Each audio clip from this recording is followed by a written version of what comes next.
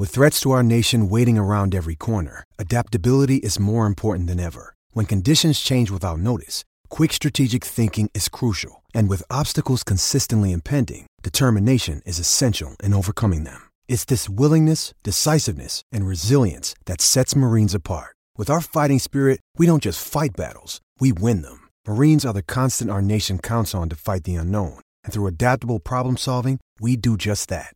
Learn more at marines.com. Another day is here, and you're ready for it. What to wear? Check. Breakfast, lunch, and dinner? Check. Planning for what's next and how to save for it? That's where Bank of America can help. For your financial to-dos, Bank of America has experts ready to help get you closer to your goals. Get started at one of our local financial centers or 24/7 in our mobile banking app. Find a location near you at bankofamerica.com/talktous. What would you like the power to do? Mobile banking requires downloading the app and is only available for select devices. Message and data rates may apply. Bank of America N.A., member FDIC. When you need mealtime inspiration, it's worth shopping Kroger, where you'll find over 30,000 mouth-watering choices that excite your inner foodie. And no matter what tasty choice you make, you'll enjoy our everyday low prices, plus extra ways to save, like digital coupons worth over $600 each week. You can also save up to $1 off per gallon at the pump with fuel points. More savings and more inspiring flavors make shopping Kroger worth it every time. Kroger, fresh for everyone. Fuel restrictions apply.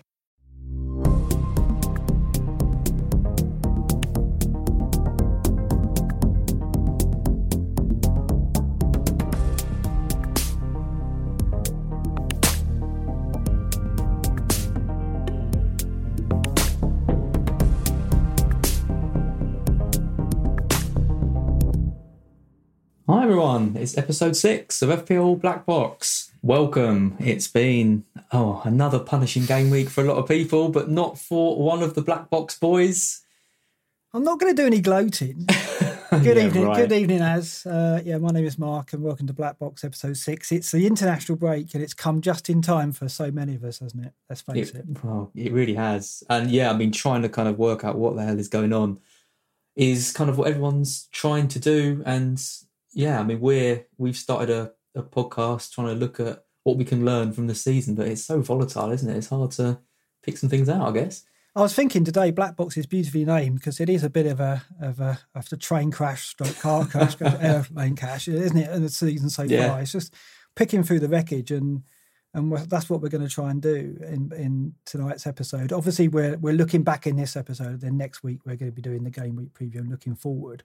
So it is a retrospective, but as I can promise you, some interesting data coming up. You're quite excited about this one, aren't you? You've been teasing me some little tidbits. Yeah, because I think that people are playing their wild cards, people are panicking, people are making lots of transfers and taking hits, me included. But actually, we've got some data to look at tonight, which kind of confirms that there's no way this is sustainable and that we've had an incredibly strange start to this season.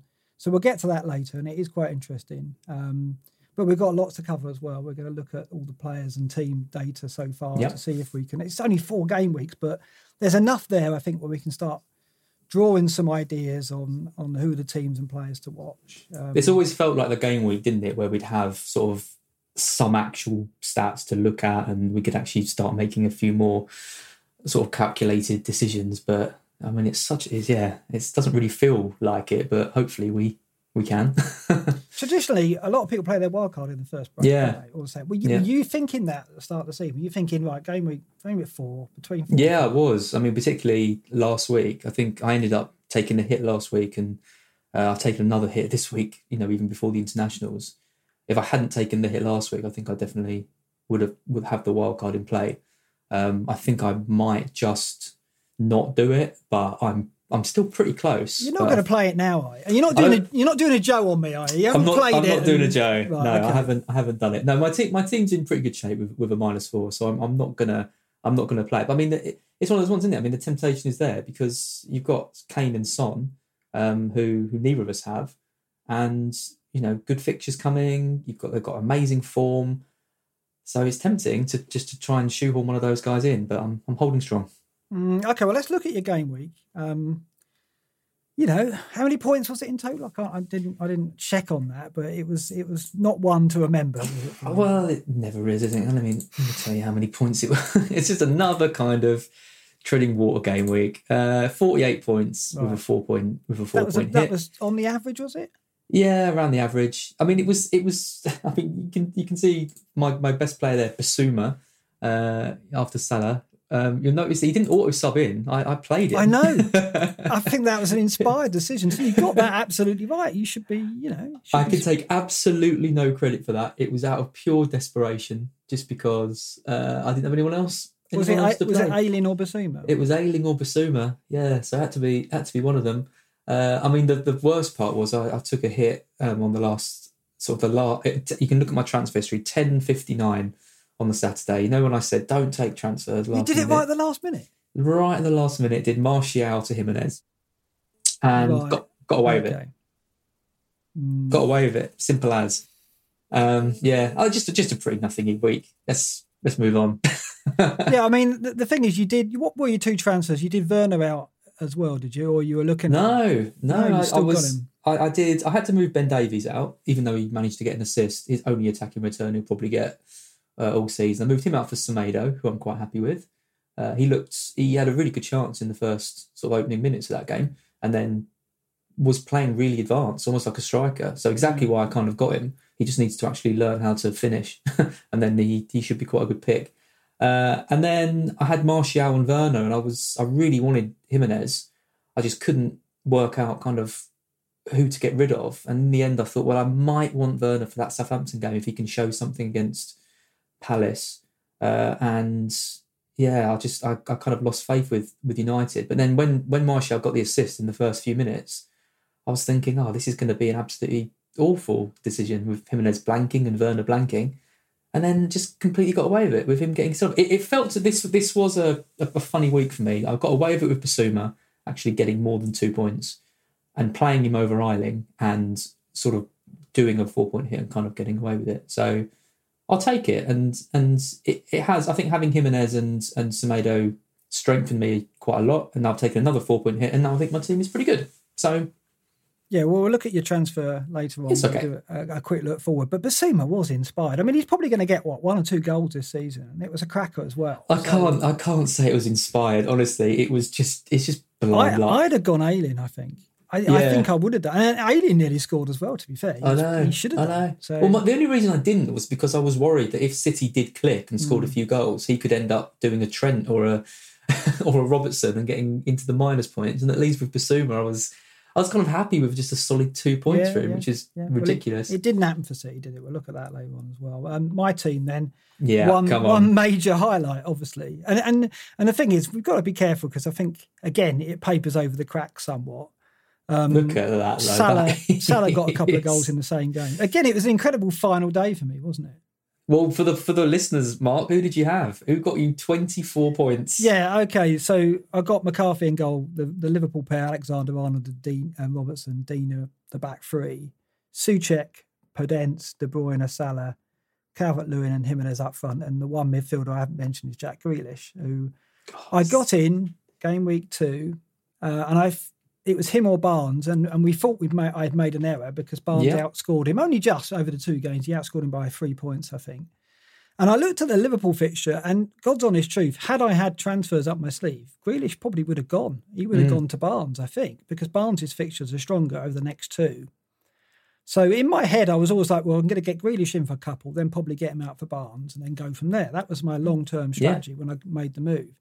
But then when it got to it, I had to take Werner out, because I just thought it was time and I needed to get Calvert-Lewin, I felt. So they was my 2 moves. So I had to leave Grealish in and play him against Liverpool thinking, well, to be honest, he looked decent at Fulham and he's the kind of player who can do anything. He's Mercure, isn't he? So, and he has scored against big teams. He scored at Old Trafford last year. So he pulls it out sometimes on the big stage. Scored 1. Yeah. scored a, maybe I thought, if he gets a goal, he could get 7 or 8 points, if you're lucky. And then, but I did the match of the day challenge because I've been doing this with the last game of this is outrageous. And I texted you and Luke and I said, "Oh, settle in for the Grealish hat trick." And at that point, I turned my phone off and went and watched Murder on the Orient Express, which is a bit disappointing for the film buffs out there. So I didn't know the score, and I signed off from you saying, "Oh, yeah, get ready for the hat trick." A glib, tongue-in-cheek comment. And then I settled down for the match. And then it was surreal watching it because I was like, well, he got an assist early on. I thought, oh, that's an assist. I'll take that. 5 or 6 point return. And then he had 2. He laid on 2 for Barkley on a plate. And he could have, I was thinking, oh, that's a hat-trick of assists gone.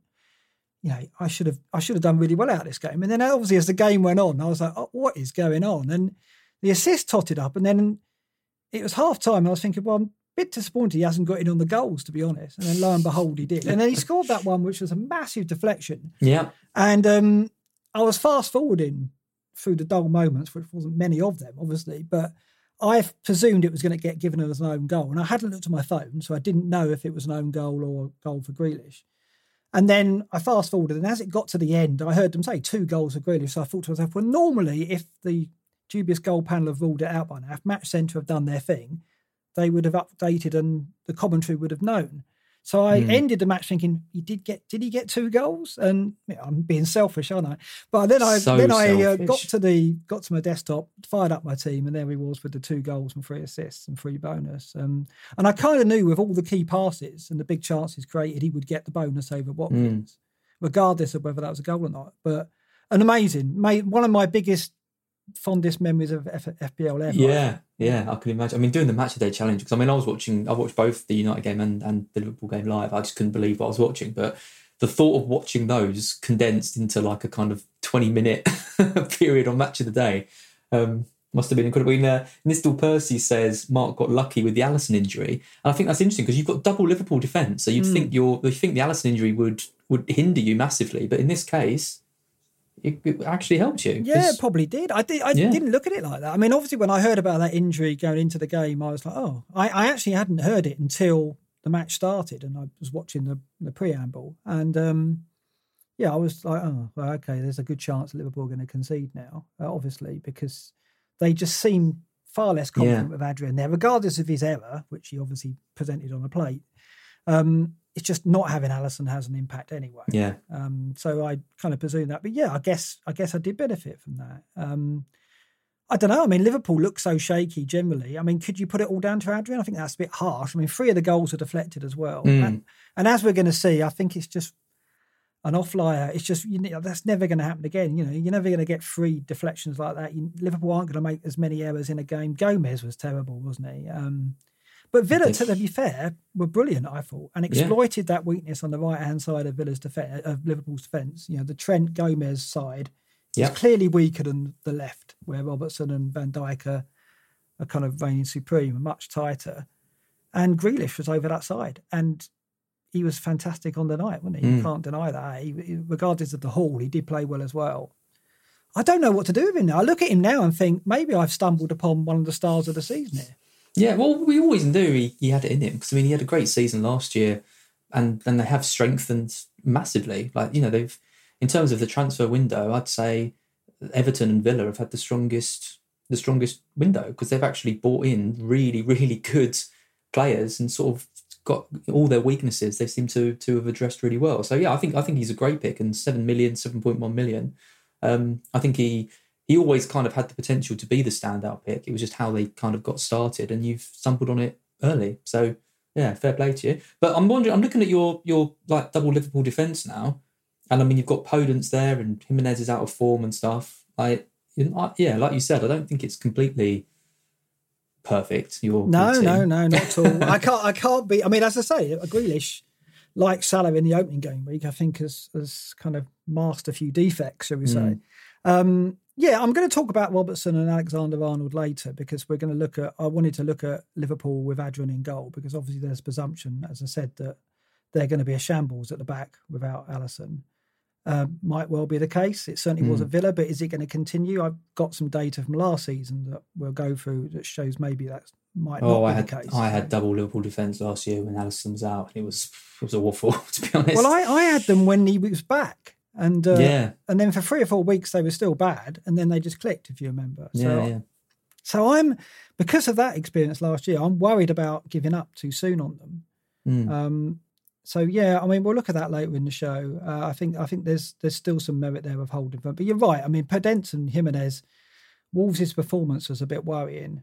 They were very flat, weren't they? and just didn't go after Fulham at all. There's no rhythm to their play. It was I don't get that many things right, but I think I said it last week. I said they're going to grind out a low scoring win in this, and in the end, I'm glad I got rid of Martial. But when it got to Sunday, and I was looking at it, and I was thinking, I've taken a 4-point hit to bring out Martial here. I was really, really worried about it, because I was thinking, I don't know why I've done this, thinking that Wolves are not going to absolutely battle them. I mean, he had a great chance for, through on goal that you'd expect him to score. But yeah, I really do think I dodged a bit of a bullet with that one. And I'm thinking now, I mean, I think we all kind of thought Jimenez at that price was a good price. But now I'm thinking, well, actually, Son's there, Kane, you've got Aguero coming back as well, who isn't a million miles off Jimenez. And he would be, out of my team, he'd be the one I was probably most willing to sacrifice. So he's gone from like taking a hit to bring him in for this great run to suddenly thinking, actually, I don't really want him anymore in 1 week. That's the tale of this season, though, isn't it? It is. I mean, it's so fickle. We get a player in, and within one game week, we're looking, going, maybe not. And that's where we are in the season and the nature of what we've seen. So I think it's dangerous to think like that. I look at Wolves' fixtures and go, yeah, they're still good. And I look at Nuno and go, he's a man. I rate Nuno as one of the top 3 managers in the Premier League, probably. And wow. I do. I think he's a fantastic manager. And I think, he's trying to change Wolves' style, clearly. He's trying to rely less on the counter. But top 3, over Guardiola, Klopp and Ancelotti? Yeah, I think he's up there with those 3, definitely. I mean, Ancelotti's an outlier. I always forget Ancelotti because I can't actually believe he's in the Premier League. I don't think Everton fans. I think he's up there. With Klopp and Guardiola. If you were looking for a top class manager at your club, obviously Ancelotti's at the tail end of his career, perhaps, but Nuno's not. Nuno's probably at his peak. I would say he's in the top 3 managers at their peak. I would say in the Premier League. I really rate him. I just think his understanding of the game. And his ability to get the best out of players. I don't think Wolves have got the best individuals in the world, but they're supremely well organised, and he is carefully crafting a squad. And he is trying to change the way the players, I think. But Traore not starting was a surprise. Yeah, I think he will start next time out at Leeds, and I think the Leeds game is the thing is that they could do what they did to Man City at Leeds. I think they could be. Although I think he's trying to move away from the counter, I think we're going to see it again at Leeds, because I think Leeds are going to, empty the midfield. And I think if they don't catch Wolves, and I think Wolves have got what it takes to defend and catch them on the break, if Traore starts, I think Jimenez will do all right in that game. So I'm not giving up on him yet, because everything's going to come through him in terms of goals and assists, I think. Well, certainly goals anyway. Yeah, I mean, the problem I'm seeing is that, like, Jimenez is supposed to be this kind of, like, reliable, he'll get you a goal and maybe 2 bonus or 3 bonus, and that's kind of his ceiling, really. That's how he's been for the last couple of years. But when you look at the kind of carnage that's going on, you kind of want to bring in, if you're buying a ticket to the lottery, you want to bring in someone with a ceiling of like 20, 30 points and not someone with around 10. So that's why I'm thinking of, I mean, if, in a straight shot, I mean, Son and Jimenez are around the same price. Son at 9, Jimenez at 8.6. And I'm thinking, really, I'd much rather have Son than Jimenez going forward. Yeah, you got to change your structure of your team, though. Obviously, you'd have to change the structure. Yeah, that's the thing. And it's like I've already got a pretty low cost front line with Calvert-Lewin and Jimenez and Davis. So I think I want to keep that kind of structure with that amount of money up front, really. But yeah, I mean, Son is obviously a player I've got to look at, but Grealish is in that spot for me at the moment, and it's like I said, it's really hard to look beyond him now after what he's done for me. So. Yeah. I don't know. Let's look at the great and the good league. This is Greyhead's league that he runs with us 2 in it and a number of top-class managers as well, including the fabled Villaronca, Fabio Borges, who was top of the Hall of Fame, no longer. Yeah. But he's right up there still. So I came up with 59 points, 63 with a hit for the game week. And we're still mid-table. Look, it's a Villaronca sandwich. I mean, just shows how badly the top managers are doing when... Well, particularly me. I mean, 2.8 million and I'm mid-table. Yeah. Yeah. It's a difficult season. I mean, Late Riser at the bottom there got his first green arrow and he's threatened to catch us all up. And, he's got a lot of work to do. But with the Sterling captaincy, when I saw that, I thought he was going to be in profit. And, he got the goal. And I thought when that first one went in, he was going to score big, and it just didn't turn out like that, did it? Just didn't material. Incredible game, though, wasn't it? Absolutely amazing. I mean, my kind of worry when I saw this table was I looked at team value, and I'm looking at like Tom Freeman, FPL General, and Late Riser, all with 101 team value. And then you've got Sean Tobin, who's got the most there with 101.5, and Magnus Carlsen with 101.4. So they're clearly sort of prioritising getting in the I don't think they've played the wild card either, have they? I'm not sure. Late Riser has. Yeah, Late Riser definitely has. I'm not sure Sean or sure Magnus Carlsen has. But I mean, my team value dropped down to 99.9 at one point, which is why I acted decisively before the internationals, and I've made my transfers, and I've already gained 0.4 on those moves, and it could be 0.6 by the end of the international break. So yeah, you do care about team values. So yeah, we talked last time, me saying, "Oh no, I don't really care about team value and all that." I looked at it, and I thought, actually, I can't wait until the end of the internationals to get these players in, because, well, firstly, I won't be able to afford them, and secondly, I'm going to be down to about 99.7 or 6 or something. That's the lowest. That's the lowest I'd ever have been. So yeah, I'm starting to care a little bit more. It's the psychological effect of that, isn't it? Because like, I don't like it either. It's not so much the rises, it's the drops I don't like. I don't like having players, because I was looking at it as well, and obviously the tools are all trying to catch up with wildcard transfers, so they're never accurate during this period because there's so many wildcard transfers going on. But on Sunday night, I was looking at who was going down. I looked at like 5 of my players were due to go down. That didn't happen. But I expect over the course of the international break, I'm going to lose some money. But I'm going to have to deal with that. You must be happy you got rid of Adams. Yeah, I mean, it's turned out exactly as I thought. I thought if Adams doesn't score, he'll go down again, and he has. And yeah, I didn't make a profit because Calvert-Lewin got me the goal, but I spent 4 points, so I broke even. But it's meant I could, haven't had to worry about doing that transfer this week. Exactly. Paisley did that transfer for free. Yeah, so it was a good move. I got away with that one, I think. I was worried about Adams and Ings, but it just didn't materialise for him, did it? No. It's just, I mean, as we'll see in a bit, the attacking data for Southampton is pretty disappointing, quite surprising. You want to look at the top 10,000 managers, Lo, and in particular the transfers that they made. So we've got a table here. Just talk us through it as what we're looking at here with the top 10K transfers. Yes, there's a great account on Twitter at MyFPL Analysis.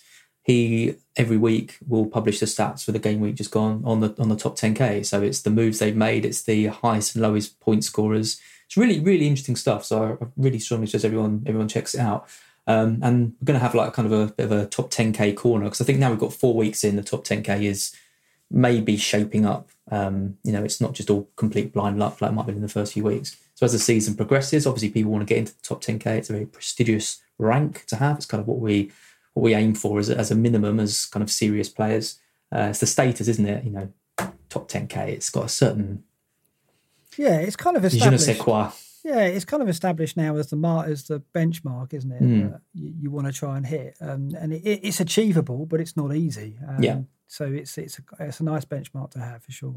Exactly. So the 2 things I was looking at this week were firstly the transfers out of the top 10K. So part of the reason they're in the top 10K is probably because they've had Son, because he got that big haul a few weeks ago. So obviously take it with a bit of a pinch of salt at this stage. But when you look at the transfers and the transfers people have bought in, so the most popular transfers for the top 10K was Son to Mahrez, 730 managers. Son to Rodriguez, okay, that was all right, so 514. Son to Barnes, Harvey Barnes, blank. Son to Zaha, blank. Son to Havertz, 1 assist for Havertz. I mean, I can't believe Havertz was up there. He doesn't look like someone I would have thought people would be bringing in. Before the Palace game as well. Yeah. No, but 200 people did. And then Son to De Bruyne, Son to Rashford, Son to Willian. So all of these top transfers are Son to someone. And then Son to Maddison as well is in there. So out of the 1, 2, 3, 4, 5, 6, 7, out of the 8 players people bought in, 6 blanked, 1 got an assist, and then 1 got a sort of a decent return. So that is a brutal list, really. I thought from all these players. I mean, you look at Mahrez and Barnes, De Bruyne, Rashford, even Maddison. I mean, he's been coming off the bench, but he has been looking quite good, and again a good fixture against West Ham on paper. So yeah, brutal, right? But it's Mourinho's fault. Right? Yeah. I mean, there's no way managers in the top 10K would have made those transfers. Maybe someone might have done Son to De Bruyne, maybe Son to Rodriguez, maybe, but I don't think so. Had they thought Son was available, no. And the thing is, the way that transpired, though, I didn't fall for. I mean, I'm not a Son owner, but I don't think I'd have fallen for it because it was just a bit odd the way Mourinho talked about the substitution. He took Son off after 45 minutes. And then post-match, they said to him, "Oh, Son's got an injury." And he didn't go, yeah, he's injured. He kind of went, he didn't actually say, he just said there'd be more to come as well. He was like insinuating that he'd have to, he'd suffer more injuries because of the schedule. And so that was a bit odd. And then 10 minutes later, it came out that he'd done his hamstring. But I thought at the time, that's very odd. That why didn't you just go, yeah, he's injured, done his hamstring there and then, and he didn't. It was almost like the question took him by surprise and he wasn't prepared to answer it. And so obviously 10 minutes later in the press zone, he was fully prepared. Well, the rumours are that he took him off at half time because he thought they were going to kind of win it comfortably and he wanted to give him a bit of a break. Yeah. I mean, to me, he didn't look injured in that first half. He didn't, at any time, we didn't see him clutching his hamstring. Normally, for players feeling his hamstring, he literally feels his hamstring. Yeah. And I didn't see any tweets saying, "Oh, yeah, we saw that." So there was a lot of people on Twitter going, "That's a bit suspicious." And then, as the week went on, the comments became even more kind of vague, didn't they, about him? Well, he might have a chance, but I think it's a big, big outside chance. And it's like, okay, he was preparing it. To play him, wasn't he? Yeah. So I felt sorry for people who sold Son early because I think as the week went on, it became clearer and clearer that he was going to play, I think. But if you got it out early, which people might have done, I don't know whether they're anticipating a drop in price or whether there was a rise in price and a player they wanted. So, yeah. I think it's really tricky because, you're at a stage where you're trying to a lot of people are kind of trying to chase points already and they're kind of worrying because they're 2 million, 3 million in the rankings. And you see an injury like Son to a kind of 25% owned player as a kind of an opportunity to maybe bring in someone who is less owned. So like Mahrez, the top transfer there, I think he was a great shout against Leeds. We didn't really know what we were going to get from that game. It was such an open, incredible game that I think anyone with Man City players was unlucky not to get, mega hauls from all their players. It could easily have been a 6-all or a 5-all. It's just played at such a kind of frantic pace that game. So, I would have made the move if I had Son and I heard those comments and I wasn't sure, what was happening. I probably would have taken him out and got in a player who I knew was at least going to start. So yeah, I've got big sympathy for all those who did that. If you did Son to Rodriguez, then I think you'll probably be quite happy with that. Yeah. Well, I don't know. You want Son back, won't you? That's the thing as well. I know that I think it was Vila Ronka who transferred him out for game week 2, back in for 3 and out for 4. Some others would have done that. Vila Ronka, unquestionably one of the best FPL managers around, fell victim to that. And we know now with Mourinho, we've got to, maybe we didn't trust him anyway, but we've got to be very careful. Well, we're building up a list, aren't we, of managers that we just can't trust. You've got Solskjaer there, you've got Lampard there with Pulisic, you've got Mourinho. It does seem like there is more kind of, they are keeping the cards closer to the chest. So yeah, I guess that's the learning, isn't it? Just be a bit cautious with what these guys are saying, and especially what you read on online from kind of non-valid sources.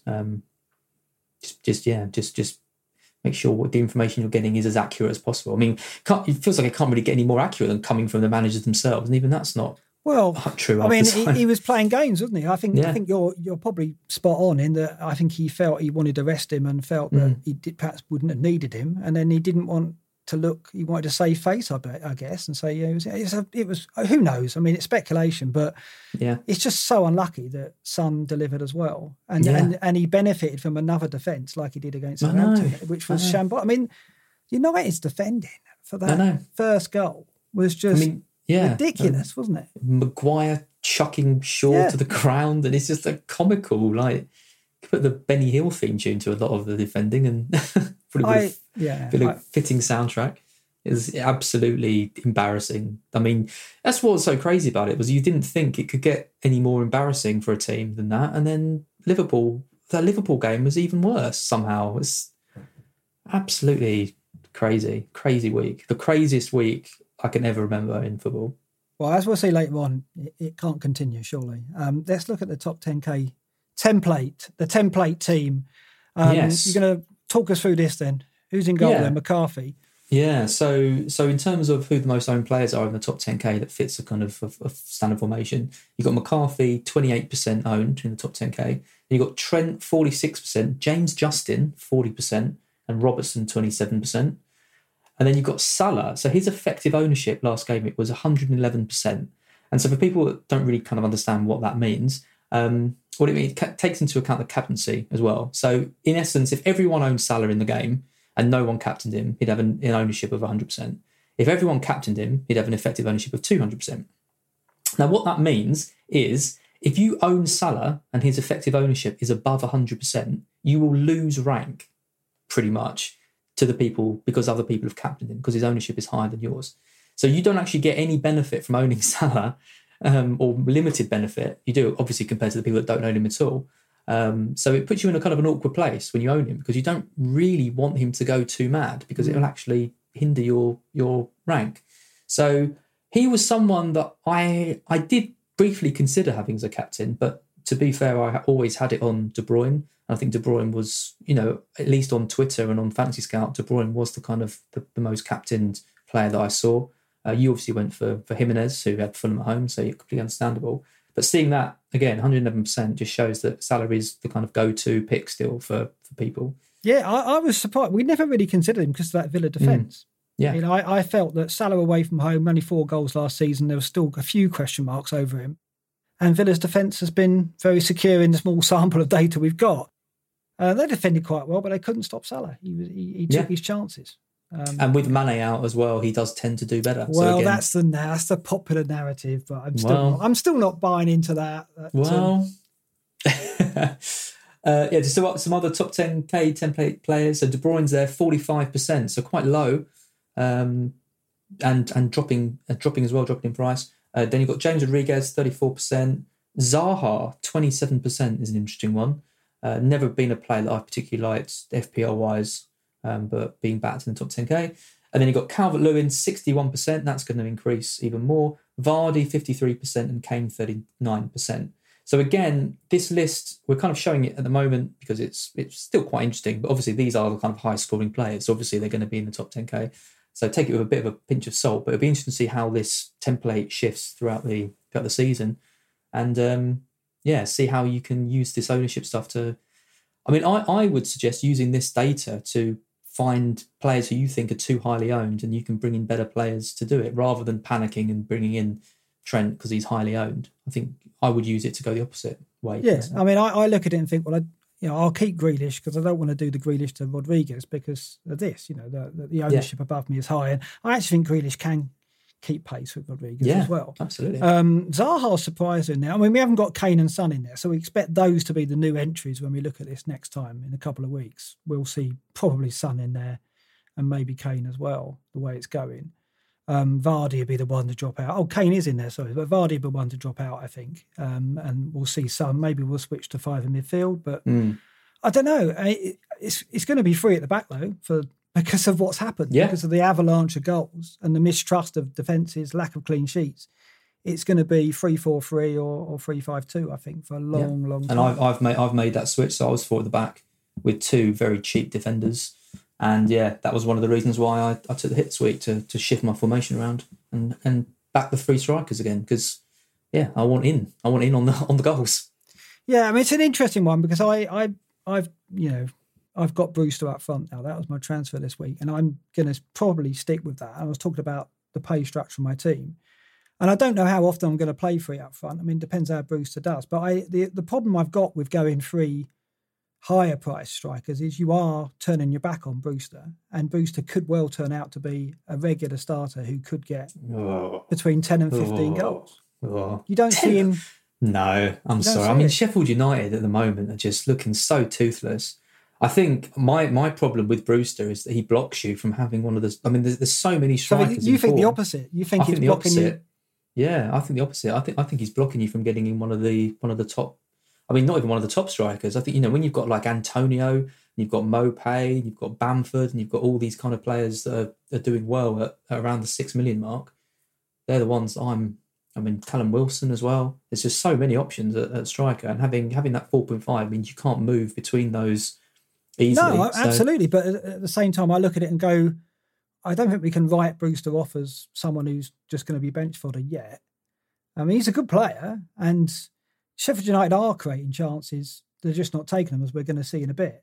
I I don't know. Nobody knows. Talk about your strategy of not backing unproven players. He hasn't even played a game in the Premiership before. I'm only backing him at the moment as bench fodder. But what I'm saying is he might not be. He might not be just bench fodder. I don't know yet, but I wanted to get him in just in case he doesn't turn out to be the bench fodder. And there's every chance he could be. I mean, it's not a risk, is it, getting him in yet? It depends on what you've got elsewhere. I mean, I think my team's going to change, as you'll see later, to 3-5-2.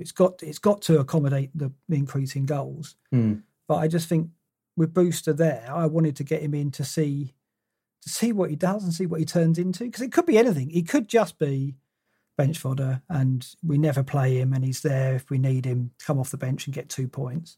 Or if he clicks, then suddenly it's like, well, I maybe need to get this guy in and free up money for more in midfield. So he's going to be quite a vital component, I think, of the season. If you're continuing with 2 strikers, he is essential.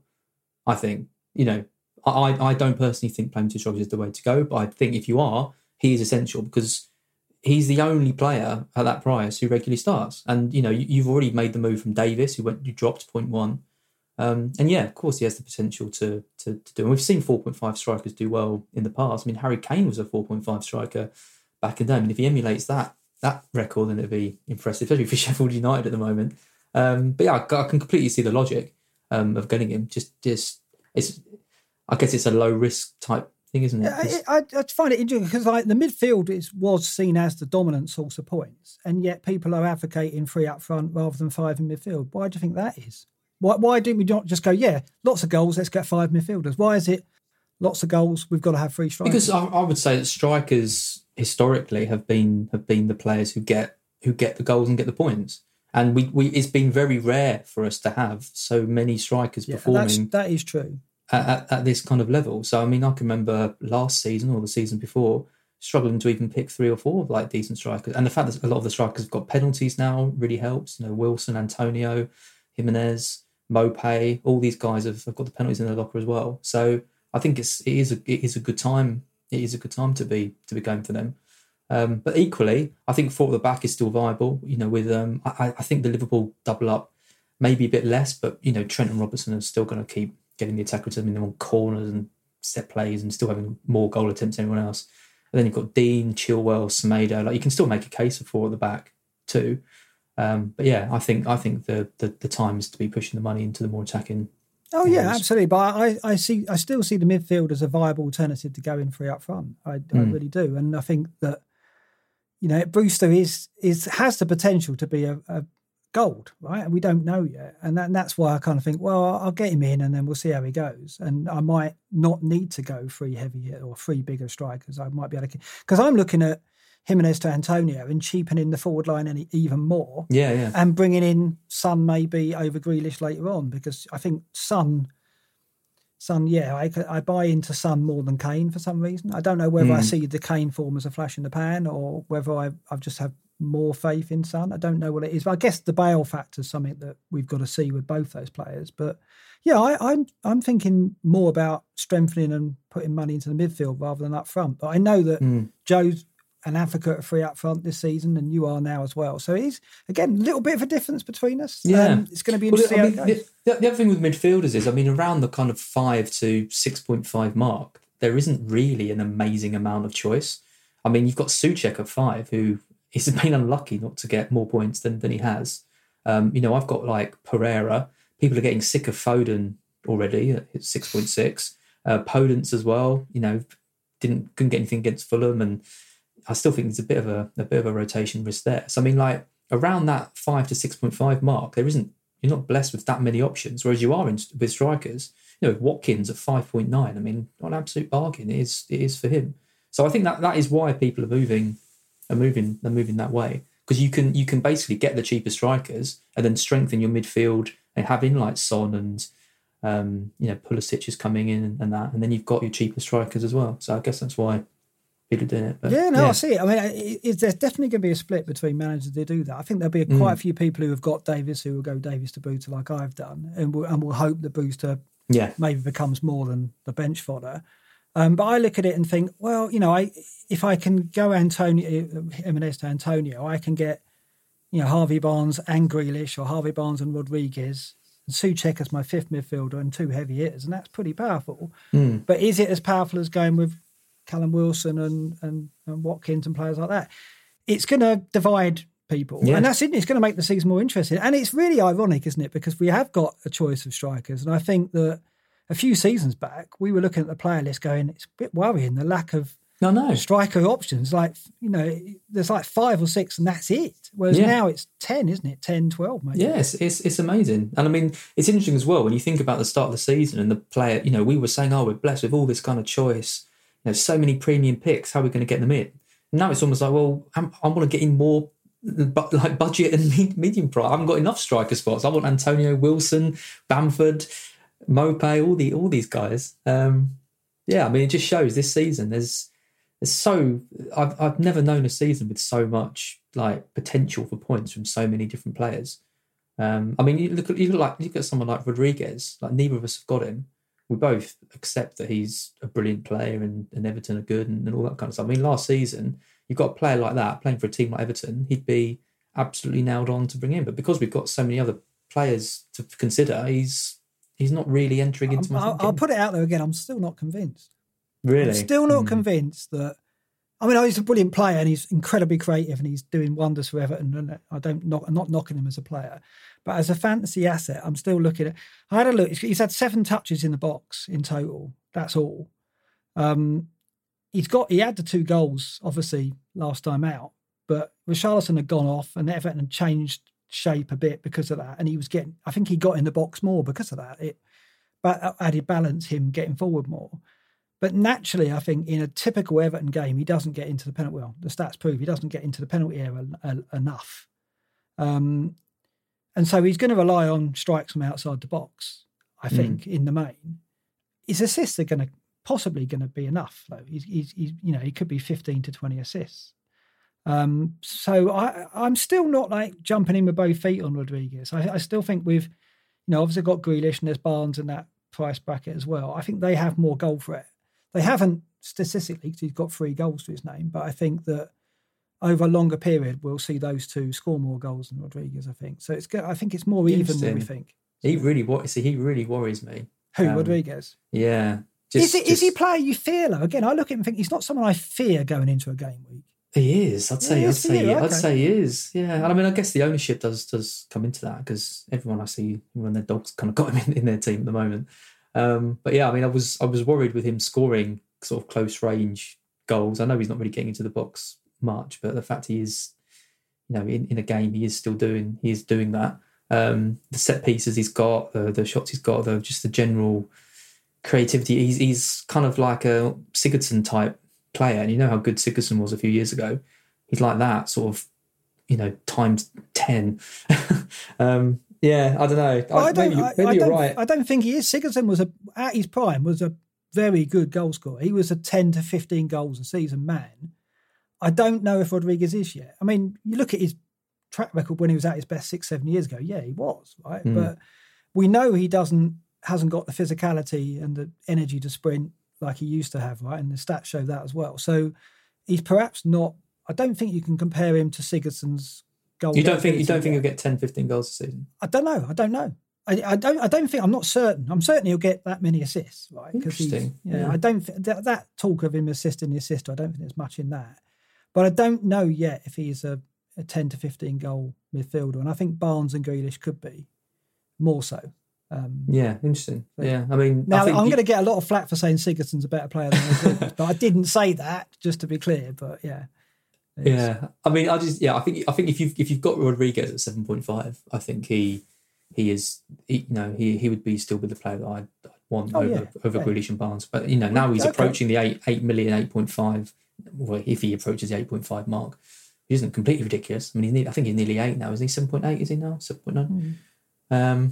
Yeah, I don't know. I think looking at the team and seeing how Everton are using him and how kind of central he is to all the good things that Everton are doing, he's exactly the kind of player that I'd normally go for. So I think that's probably why I'm worried about him, because I feel like I should have him because I love that kind of player and I haven't got him. So I'm going to give you more reason to be worried about him when we start looking at team data so far.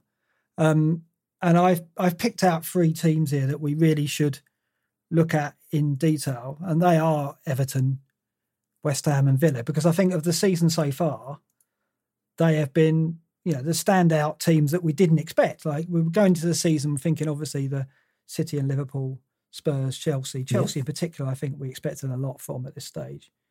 But Everton, West Ham and Villa were, Everton were making moves in the transfer market. We thought they would improve, but they've exceeded expectation. And West Ham and Villa in the last couple of game weeks have just stood out. So I think at this data, if you look at it here, Tottenham are top at the top table we've got is sorted by minutes per XG. Tottenham are top 39.5. Then you've got Liverpool, then Everton on 43.6. So Everton are third for expected goals so far, which is, not what we expected, but that's the Rodriguez effect. And obviously the other player that's a problem here is Calvert-Lewin. If you had Calvert-Lewin, which you have now, and I've got him as well, are you happy though doubling up on that Everton attack? I guess looking at this stat, you would be. But is there any question mark over doubling on them? Oh, that's a good question. I mean, I wouldn't be too worried about it at the moment. I mean, you're backing the informed team after, you could even argue the Liverpool game's a good fixture for them, given what happened, and then some good fixtures to come. So I think that the triple up, I see a few people with the triple up with Dean, Rodriguez and Calvert-Lewin. I know Andy's got the triple up, kind of very reliant on Everton getting a win. They're surely not going to win every match this season, but no, I think the Rodriguez Calvert-Lewin is a good mix, because you've got a high chance that you're going to get an assist and a goal from those two players in any match. So I wouldn't be worried about having both. Yeah, and I started with Dean, I've still got him, and Rodriguez has really reduced his role on set plays. So, I've got to concede that Rodriguez is hogging those more. I mean, at the start of the season, Dean looked like he was going to share them, but it's not the case now. So that's definitely a blow. So I thought I was quite happy with Dina and Calvert-Lewin, but now that's come in, I am thinking, that's a blow. So is Dina, whether I go to Rodriguez, probably not, because of the Grealish factor at the moment, but Dina is someone I'm looking probably to get out. Right. But having said that, look at the lower table and defensive data, minutes per XG conceded. Everton are top, 117 minutes per expected goal conceded. But it doesn't matter when they've got Pickford in goal. Well, that's exactly it. That's the problem. And look at the goal Mopé scored. I mean, if ever a goal summed up Pickford's form and whatever you want to call it, I don't want to say his ability, because I think that obviously he is a good goalkeeper. He's made some amazing saves. He's put in some amazing performances for England.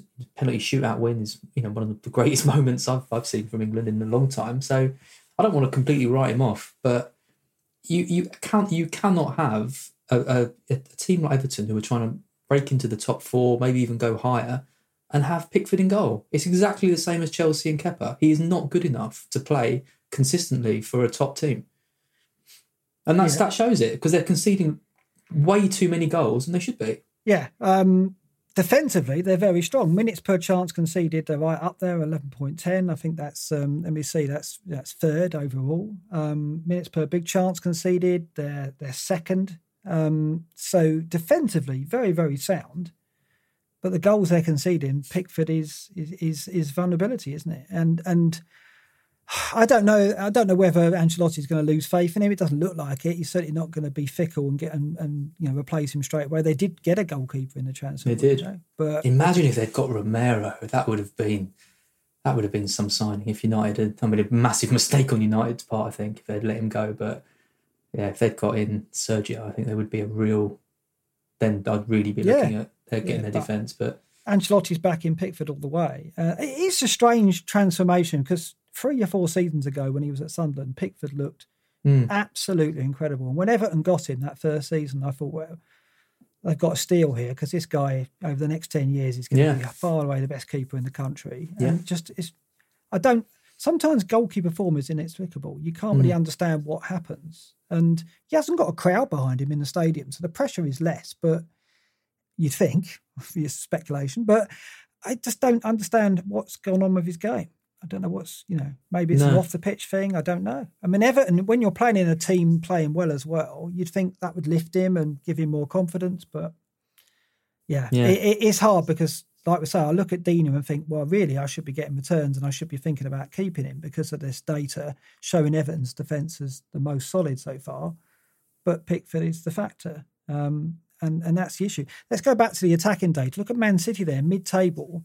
Their minutes per XG 71.5. I mean, last season it was very, very different. I mean, it's just crazy. The minutes per big chance at the moment is 57, right? So every 57 minutes they're creating a big chance. Last season it was 25.7. It was half that. Yeah. So far this season they've created big chances at double the minutes effectively.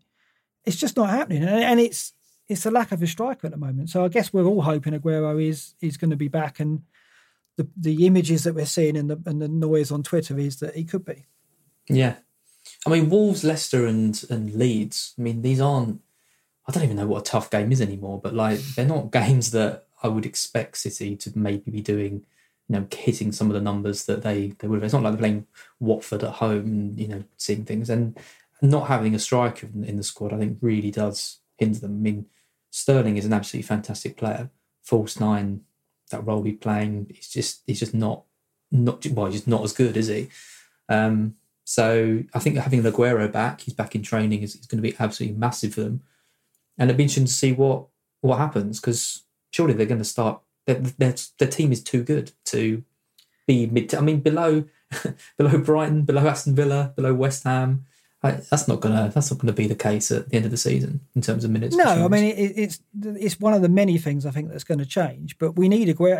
It's clear that when they lose their striker, when they don't have Jesus or Aguero, it disrupts them in a big way. Clearly, they've still got fantastic players, but the system doesn't work anywhere near as effectively when it comes to creating big chances, or it hasn't so far. And Arsenal next that's not easy, is it? I mean, no. Arteta knows them inside out. He knows the blueprint. So it's not. I don't think Aguero is going to be back for that game. I mean, it does seem too soon, but who knows? I mean, he's not a player normally that recovers quickly, and yet we're led to believe he is going to be back soon, or we hope. But I don't think he'll make the Arsenal game. His record as soon as he's back from injury isn't good either. Is it not? Right. Okay. No. So he struggles to get up to speed. Particularly, especially in the first match. Maybe it's a player I don't know well, because traditionally I've never owned Aguero for long periods of any of my fantasy seasons, which is bizarre, isn't it? But he's a player that somehow I've got away with not owning a lot. Mm. And I don't see. I remember when you were on the FPL show and you were determined to go without him, and he was banging them in every week, and you caved in the end. Was that Aguero? I think it was. I mean, I have had seasons where I've had to give in, definitely. But somehow, why would this be? Why would my relationship with Aguero be rocky? He's done nothing to me. He's done nothing wrong. I don't really understand why. I think I've always been a Kane lover, and I always kind of saw them as going head to head. And I was always a supporter of, no, Kane's on his way up, Aguero's on his way down. And I've always kind of had that narrative in my head and convinced myself that's correct. And I never got out of it. And so when you say things like, oh, yeah, Aguero never recovers quickly from injuries, I wouldn't know, because I've never had it. And, obviously you pay more attention to players in your team, don't you? Well, it's the opposite of me, because I always try and get him in as soon as he's back and fit, because I know what he's... I mean, you must be like not only one of the only fantasy managers around who has a sort of poor relationship with Aguero anyway, you must be the only successful manager who's got a poor relationship with Aguero, given what he's done over the last... Yeah, I don't know. I look back at I maybe should look at my seasons where I got high ranks and see what happened there. I mean, that must be the seasons where, Salah did well for me in that season. I came 115th, and in the season I came 42nd, probably Kane did it. So, yeah, I mean, maybe I would have got higher ranks more often had I backed Aguero. Probably. Five goal Aguero is probably my greatest. Those hauls, I don't think... Yeah, I mean, the hauls he's had over the season, those Newcastle games, I seem to remember, stick in my memory as painful. Yeah. And Spurs. Love scoring against Spurs. And there was that game against Leicester where he got a hat-trick, I think, and Schmeichel kicked the ball straight to him. And I remember watching that, and I didn't have him for that. I remember it well. Oh, and I was thinking, how fortunate is this player? And again, it's very strange how you end up like this. I can't explain why I've never had Aguero a lot in my teams. And I can't explain why I build this kind of bias against him, because I always it's almost like I always look for a reason not to get Aguero. There's got to be, and Kane has obviously provided that in previous seasons. I can't explain it. It's something maybe I've got to get over. Because I'm thinking when Aguero's fit and I could potentially move De Bruyne over to him, right, and have a real differential pick. I mean, 10.3 is the lowest Aguero's ever been in the Premier League since he's been here. De Bruyne, I mean, essential after his first week against Wolves, and then two blanks. De Bruyne's a funny one, isn't it? Because if he's got the penalty, so you're always going to have the chance of getting a return. But sometimes you watch him, and I didn't see it that much last season, but I've seen it in previous seasons with him, where like he drops deep. Obviously, he's so good dropping deep, playing passes, and then City break, and he's just not there. He's not even on your screen. They've got every other attacking player up, and De Bruyne's just kind of milling around the thing, and it's really, really irritating. And it's funny because I had him as captain. I was watching De Bruyne in the Leeds game, going, right, I don't want to see him getting into the box, it's bizarre because I own the player, but I know that many other people have got him captain, so I didn't want him to go mad. And that's a really strange situation. That is when you've got your player, but you don't want him to score heavily because other people are captain. It's not a night. I mean, I hate that. No, I don't like it. But I did notice he was playing very deep. Well, not very deep, but he was definitely sitting more in the 2 rather than pushing into. Yeah, it's what you get. I mean, when City are struggling, maybe not so much struggling, but when they're playing in a match like that where they need to get a foothold in the game, it makes sense to drop him back and have him orchestrate things. When they're absolutely battering teams and when they're stuff, he goes up forward and he's involved in literally everything in the final third and gets absolutely massive hauls. For as long as City are struggling in the way that they are, I'm a bit less confident with having De Bruyne because I think he might be used more in that kind of more in that deeper role. In the Harry Kane role, kind of. In the Harry Kane role, exactly. Yeah. So having Aguero or Sterling, I think at the moment probably is maybe Aguero. But do you not think like if Aguero is going to bang goals in, De Bruyne has got to be assisting him. So do you not think? I mean, that's the thing. I look at De Bruyne and go, well, if other players are going to do well, he is going to be part of that. He's going to play a big factor in that. Whereas, I don't see that with necessarily Aguero and Sterling. Like Man City can win 3 or 4-0 and Sterling doesn't have to get in the points. There's a good chance he will, but perhaps not as good a chance as De Bruyne because of his involvement. But De Bruyne's one of the most expensive players in the game now. So that was fine to cover Aguero a few years ago when he was 9.5. Now with De Bruyne at 11.5 and Aguero 1.2 million less, I think there is I don't think it's quite as easy as that because if Aguero is going to be the main striker again at City for 10.3, I want a part of that. If you're doubling up with them, that's quarter of your budget. Well, it's a short budget. 2 players. Surefire way of getting one over on me because I'm never going to have him. Yeah, I know. I mean, if I'm make a note of that. If I'm not going to have him in a season when he was at his best, I'm not going to have him at this point where I think it's cruel to say he's probably on, dipping in kind of ability, but I don't think he's at his peak, is he? So, and coming back from an injury, I don't know. It's going to be really interesting. I think he's going to add an exciting thing into the mix when he is back. Yeah, I'm not one to ask on Aguero. I'm a poor judge of him, clearly, and I'm biased completely. I don't know. I can't explain why. What do you make of West Ham and Villa then? Because they're up here on this chart. West Ham are sitting 5th at the moment for minutes per XG. And Villa just behind them. Obviously, the thing about Villa as well, they have played a smaller number of games. They've only had 3 games so far, but that doesn't affect the minutes per XG. But that Liverpool game certainly does. Is it too early to judge those two teams, or are they actually going to be gold over the season? I mean, Villa I can kind of understand because, like I said earlier, I think they did make some brilliant signings. I'd seen Watkins in the Championship and he looked like he was, the playoff final was disappointing. Brentford in general were disappointing in that game. He was as well. But, in the other games I saw, he always looked like a genuinely really good player. When they bought him, I thought, he's going to be a great player for them. Signing Grealish, obviously, they sorted their defence out got in Cash, who I think is really good at right back.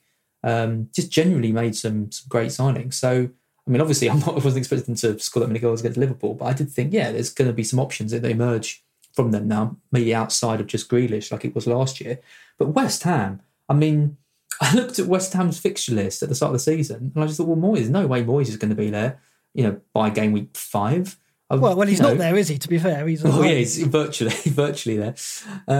And it's incredible. You look at all the options that are suddenly emerging. You've got Masuaku playing out of position. You've got Antonio, looking like an absolute world beater. You've got Bowen there, who they signed from Hull, had great, great sort of aspirations for him, and he looks absolutely brilliant now. And then, soon enough, they're going to get all these absolutely awful games out of the way, and have a better run. And I can't believe I'm going to say it, but I think we need to seriously be considering getting their players in, because I mean, if this is what they can do with the run they've got, what can they do when they've got Fulham at home, for example? Yeah, I mean, from game week 8, it looks rosy for them, and it's just they seem to have stumbled on a great shape, a great pattern of play.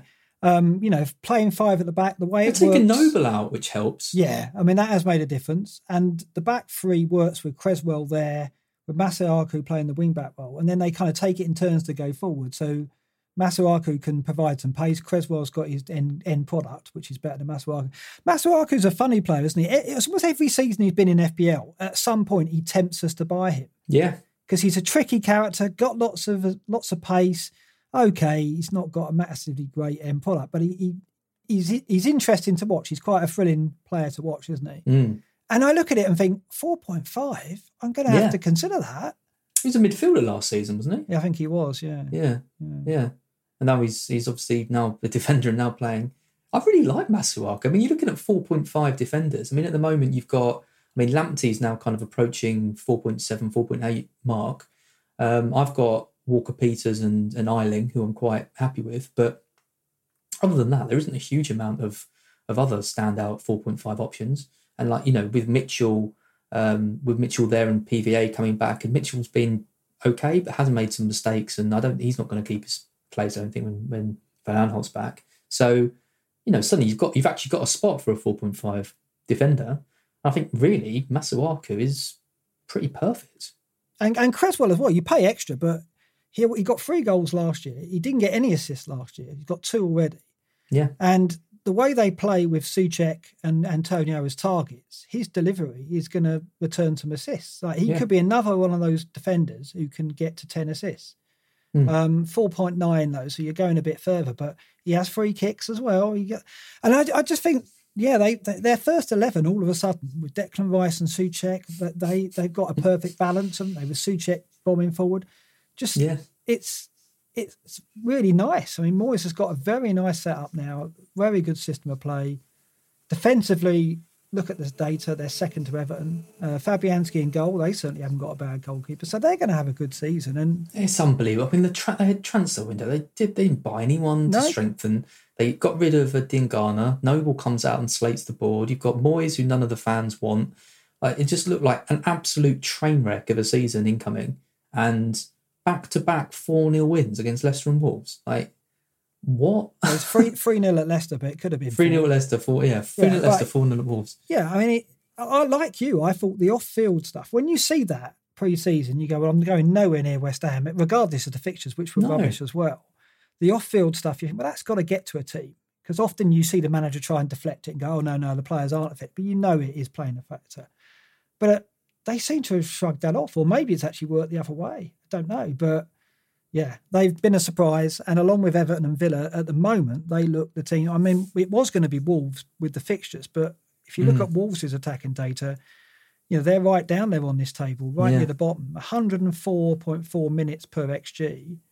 And that doesn't lie as well, because when you watch them, although they look good against Sheffield United day one, and they look fantastic against City, the last 2 games have been very disappointing, and that's shown in the data. And it's worrying because, like you said, I've got Jimenez in, or we were looking at Jimenez for this period for him to get 3 or 4 goals, and it's not certain based on the data that they're returning at the moment. So, but like I said earlier, I think Nuno's going to turn it around. I've got faith in him. So I think Wolves is too early. I'm happy with Semedo. I think I like having that wing back, because I think if Wolves aren't going to be scoring that many goals and grinding out wins a bit more, then you've got Semedo who has potential both ends of the pitch. And I kind of, if I didn't have Jimenez, I wouldn't be rushing to get him, particularly after that Fulham game. I think if you've held out without having him for that, I think you hold out going forward as well. And if you've just got Sace,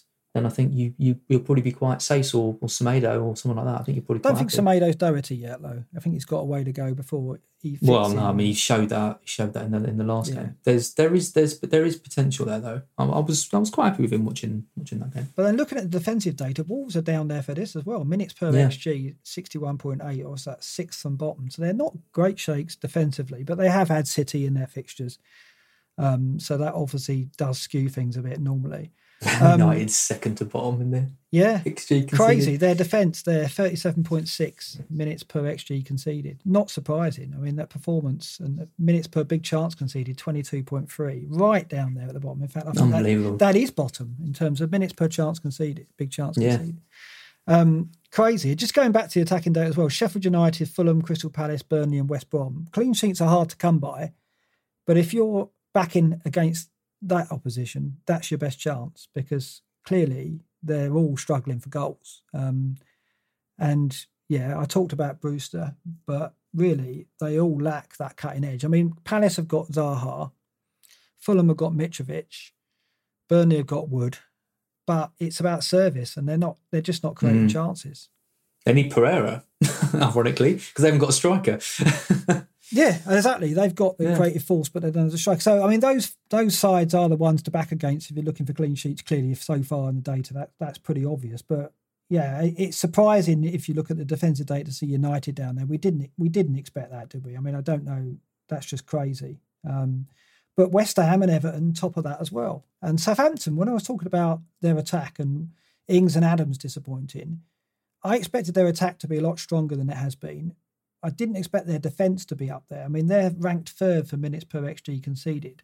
And again, I think they've reacted to that Spurs defeat. They did this when they lost heavily to Leicester last season. They suddenly improved markedly, and they've kept 2 clean sheets since that Spurs defeat. I was talking about this on the Scoutcast though. Like, I do wonder that. I mean, they had pretty much the 2 perfect games for the way Southampton play in Burnley, and then who did they have last? West Brom. So they're not exactly playing teams with loads of pace getting in behind.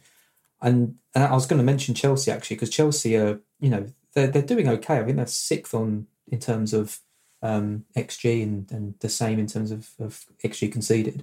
So, and this is without really a lot of their players that they bought over the summer. So I think they've had quite a depleted team, but they're still kind of knocking on the door. It's going to be really interesting to see them versus Southampton, because I really do think this should play perfectly into Chelsea's hands. And if you're like me and you've got Havertz, or you're keeping Werner, like a lot of other people are for some reason, I think you really need to be seeing a good performance from them in that game, because this game with Pulisic going in behind, Werner making the runs in behind, Havertz putting the strings, Ziyech maybe back, throw-ins he's really good at, getting in behind the defence and the assist potential he's got. This should be a game that Chelsea win comfortably. I think it's absolutely perfect for their new look squad. So it'll be a test of Southampton in terms of have they actually recovered, or have they just had quite a decent couple of games. It'll be a test for Chelsea, because I mean, if Werner and Havertz blanking that, then I think I'm going to admit defeat and bin them off. The story goes, I mean, like, Son was obviously exploited the high line, and Werner's in exactly the same position out on the left. So it's ready made for him, you'd think. You'd like to think Ralph would learn and not expose his defence in the same way, but he didn't learn in the game, did he? No. So maybe not. I think that fixture, it's handy, isn't it? Because we're looking at this data going, Southampton defence looks like investable, McCarthy, Walker-Peters, but that Chelsea game will tell us much more. Exactly. One defence that we should talk about is Liverpool's minutes per chance conceded, 11.4 minutes. Right up there, I think that's second or third, where we'd expect to see the Liverpool defence. They're down there, obviously, for minutes per XG based on the Villa performance. But do we give up on them with Adrian in goal? And that's what I want to look at next. I've got Trent and Robertson. And what I've got here is I looked back at game weeks 2 to 8, the 7 matches where Adrian played in a run. He did play other matches. He played single matches elsewhere in the season. But this was his running goal with them. So I wanted to see just how badly Liverpool fared with him in goal, and it wasn't badly at all. They conceded 5 goals, which was the best defence during that period, that 7-game-week period. They only kept 2 clean sheets, but only a couple of teams kept 3, so it wasn't that badly off. Shots conceded, they were ranked 4th. On target conceded, they were the best defence. Big chances conceded, they were the second best defence. And expected goals conceded, they were the second best defence. So the 7 matches of Adrian in goal, Liverpool's defence still fared pretty well. They only kept a couple of clean sheets, but in terms of the effect on the defence and how many opportunities they conceded, it didn't seem to impact them too much. And they had, Arsenal, Chelsea and Leicester in that spell, so they weren't all gimmies. So does it matter But does it matter how good their XG conceded? Not if he makes mistakes. When he makes mistakes and he can concede from pretty much anything. This is it. So I think what we can learn is that Klopp's defence isn't going to be suddenly having a Villa performance ever again, you'd hope. But I don't think we give up on their defensive stability. But it all comes down to whether Adrian's going to make more horrendous errors, doesn't it? Yeah. It's like the Pickford factor. I look at Everton's defence and think, well, it's still investable, but the one thing is the goalkeeper. And we can't really predict that. And there's not a lot Klopp can do about it. He can't coach that, really. Adrian's at the stage of his career where he's making those mistakes. Yeah. There's not a lot you can do about it. No. Yeah, and I think, I think if you've got Trent and Robertson, then it's a hold, I'd say. Yeah, I can see why people might move them around if they want a bit of money, but I think you've probably got other fires to put out, unless you're wildcarding, and then I probably wouldn't stick with the double up. But I mean, if you've got Van Dijk, I don't think Van Dijk gives you enough attacking-wise to compensate for Adrian in goal. So if I had him, I would definitely be looking to move him out, if I had him paired with one of the other two. Yeah, I mean, I think it's exactly how I feel about Robertson and Trent, in that there's not obvious replacements yet, but they're there as players I can free up money from. But the trouble is, it's deciding who would you get rid of. The current trend is get rid of Trent because Robertson's outperforming. Yeah. And I can see that. You see it with the eye test, you see it with the data. But Trent is he's a player who can haul. I mean, he's the only defender I can think of who can get 20 points in a game. He's done it before. And so it's very, very difficult because he's got the free kicks. It's not just about the assists. So I'm not in a hurry to get rid. And I learnt last season, giving up on the Liverpool defence can really hurt you, because I gave up just before they kept 11 consecutive clean sheets. So I'm not saying they can do that, but looking at this, it makes me think, if Adrian doesn't make errors, he's not going to be suddenly peppered with shots, right? So it's not like he's going to have plenty of opportunities to let the ball run through his legs, but it only takes one shot, doesn't it? So, it's going to be an interesting time holding those two defenders with watching Liverpool. I think that the question mark's coming. How do they recover from conceding so many goals like that? Like, does Klopp tweak things to try and have them not so exposed like they were and just getting absolutely slaughtered, playing such a high line like they were? But that would mean kind of changing all the tactics that have made him so successful. So I don't think there's going to be radical changes. But if it's going to encourage teams to do what Villa did and attack more and not sit back and think, actually, we can really get at this team. If Villa can do it, then we can do it. Then maybe those stats will be different going forward, and you'll see teams sort of taking the game to them a bit more. Yeah, I think really that's the danger. We look at City and we look at Liverpool, and they've been got at. And I think that's the bigger impact, not necessarily the results. It's the fact that teams will be looking at that, and managers will be looking at that going, I can approach these two teams differently. I can get about them and cause them problems. Well, I put it in my article. I'm just wondering if the behind closed doors gives teams more of a kind of incentive to attack and not worry so much about getting thrashed or, grinding out a win or keeping it tight. I just think there might be more confidence that's bred from it almost being like more of a training game, or I don't really know. There just seems to be something different in the way a lot of the sort of lower teams in the league are approaching games. There seems to be a lot more flair and a lot more, I don't know, there's just something different in the air. You just kind of feel it. It's just very strange. When we look at the data in a bit, I don't know. I mean, there's a lot of speculation about why it's been, but the data does support the fact that this is just such a tease. Yeah. Such a tease. I want to look at this because this is key performance indicator data from Fantasy Football Scout. I don't think many people use this stuff, and I built this in the Opta in the members area, and no other site has got this kind of thing. It can be replicated, but no one else seems to do it. What this does, just to explain, it looks at some key indicators of player performance. So minutes per shot in the box, minutes per shot on target, minutes per chance created, touches in the penalty area, crosses, passes received, and passes final third. And what you can do, you can compare this season and that particular stat to last season and look whether there's been a percentage increase or percentage decrease. And therefore you can effectively see if there's any trends in players. Are they showing greater form than last season, or are they showing less form? And so it's a really interesting kind of analysis, because you don't get that necessarily when you look at data for the season. Mm-hmm. And looking at this straight away, I've got midfielders in the top table. Mane at the top there.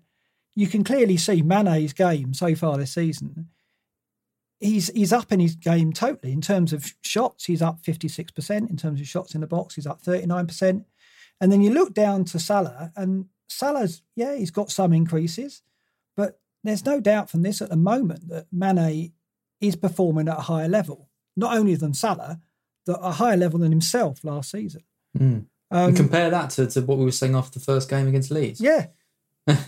It's a crazy turnaround. So this is something we've got to keep an eye on, because penalties obviously has us going to Salah. But Mane is a forgotten figure. But at the moment, he is suddenly showing the numbers that show he could have his best season yet, which is hard to believe given that he was Player of the Year contender last year. Other players I've highlighted here, Souček. I mean, you look at Souček, so far he hasn't scored. But if you look at how he's performing in terms of minutes per shot in the box, minutes per chance created, everything's up on last season. Every key indicator is up. Yeah. So he is a player that is performing higher than he did in his debut season, and yet in his debut season he did very well. So I'm expecting returns from him very, very soon. And further down, Grealish, Barnes, Bowen, these are all players we've mentioned already. I think you're looking at this and going, all of these players are performing their previous key indicators from last season. They're showing improvement and progression. And then you look further down, and United, Fernandes, and look at Rashford. No, that's the standout to me on that. His shots have gone down by 105%. 105% decrease. His touches in the penalty area down by 97%. So he's getting the ball less in the area. He's having fewer shots in the box. He's having fewer shots on target. It's a miserable state of affairs for Rashford at the moment. And then you look down to the strikers, and Martial's at the bottom there as well. So, a lot of people are leaving United assets out of their wildcard, and you look at this so far and you can't blame them. Yeah, absolutely. Yeah, and I mean, Aubameyang there as well down the bottom is surprising. 56% less shots, 65% less in the box. And, we sold him sort of after game week 2, and he was always a player who I thought could punish the kind of sellers, because obviously he's listed as a midfielder now, and Arsenal were looking good under Arteta and they got off to a good start. But looking at that makes me feel a bit better about not having him, so that's nice. Look at Kane's numbers. I mean, he always, at his best, he was always a stat monster, but... That chance created, 100% improvement. 100% improvement. Now, statistically, he had a poor season last year, so it's perhaps not surprising. But this is clear evidence. We've had the eye test, we've got the goals and assists, but his underlying stats are also outperforming his last season by a mile. And Calvert-Lewin as well is there. He's second to him here in this table. Everything's up. Shots up 30%, shots in the box up 30%, shots on target 58%. He's not having more touches in the area. He's just getting higher quality chances. And it's a big factor. Your mate Callum Wilson there doing well. Lots of green there.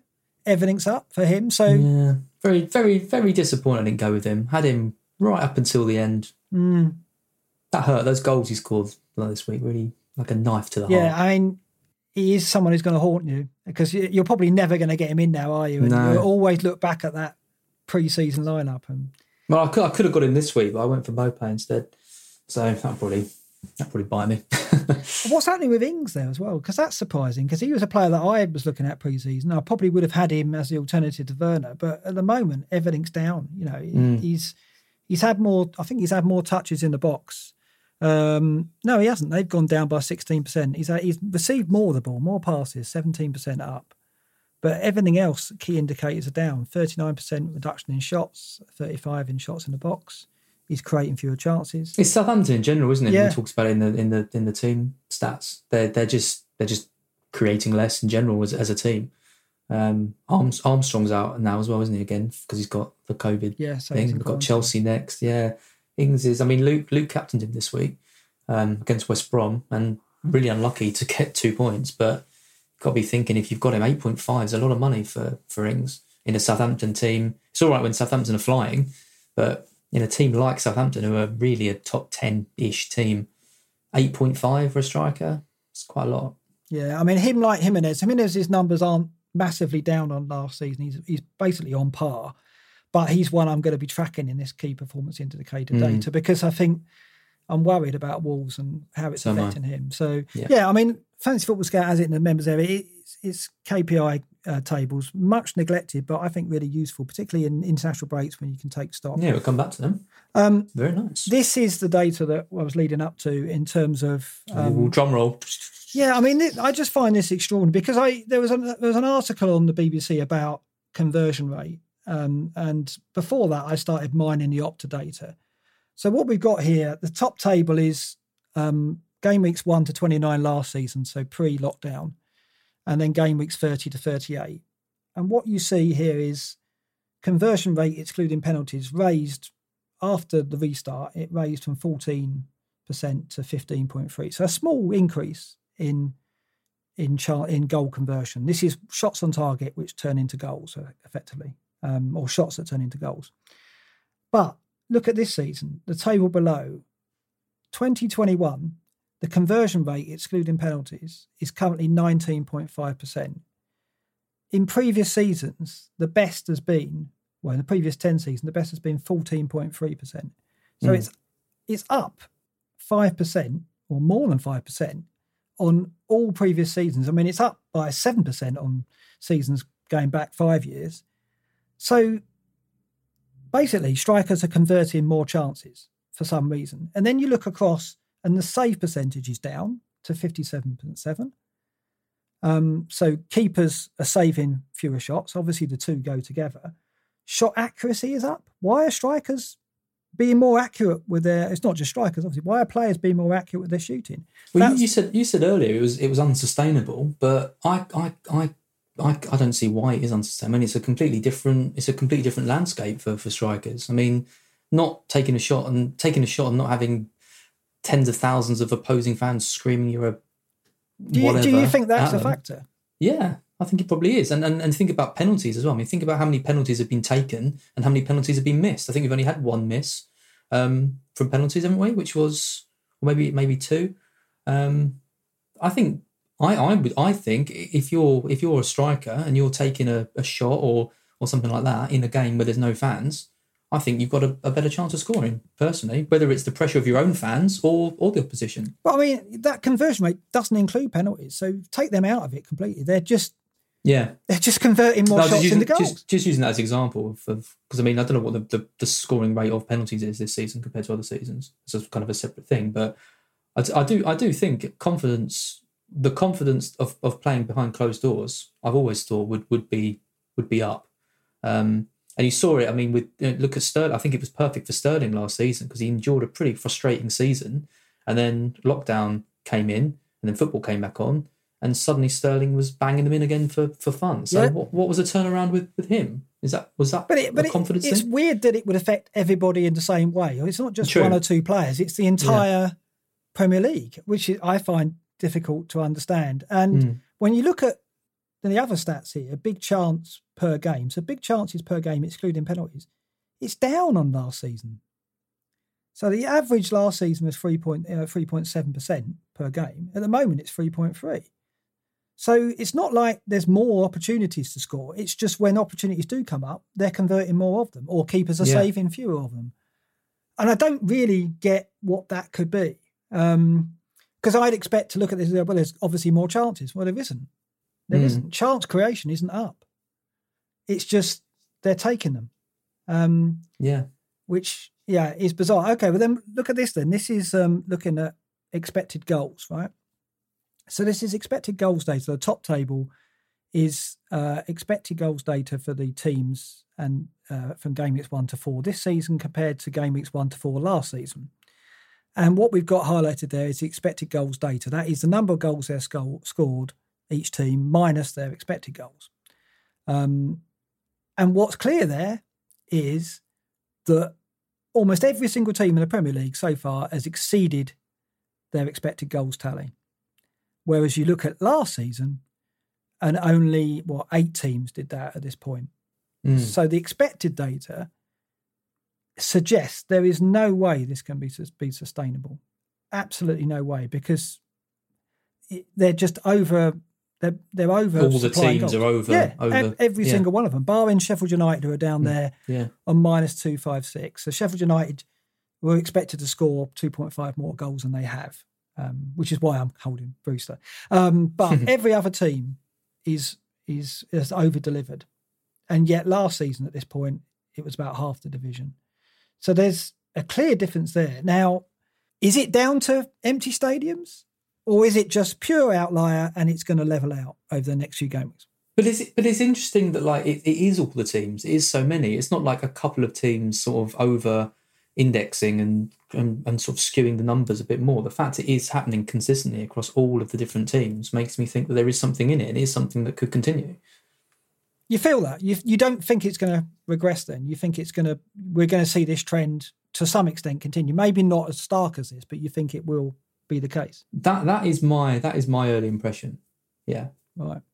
Okay. Yeah. I mean, I look at this and think, well, again, one of the reasons why I haven't played my wild card is I don't feel confident yet I can suss this season out.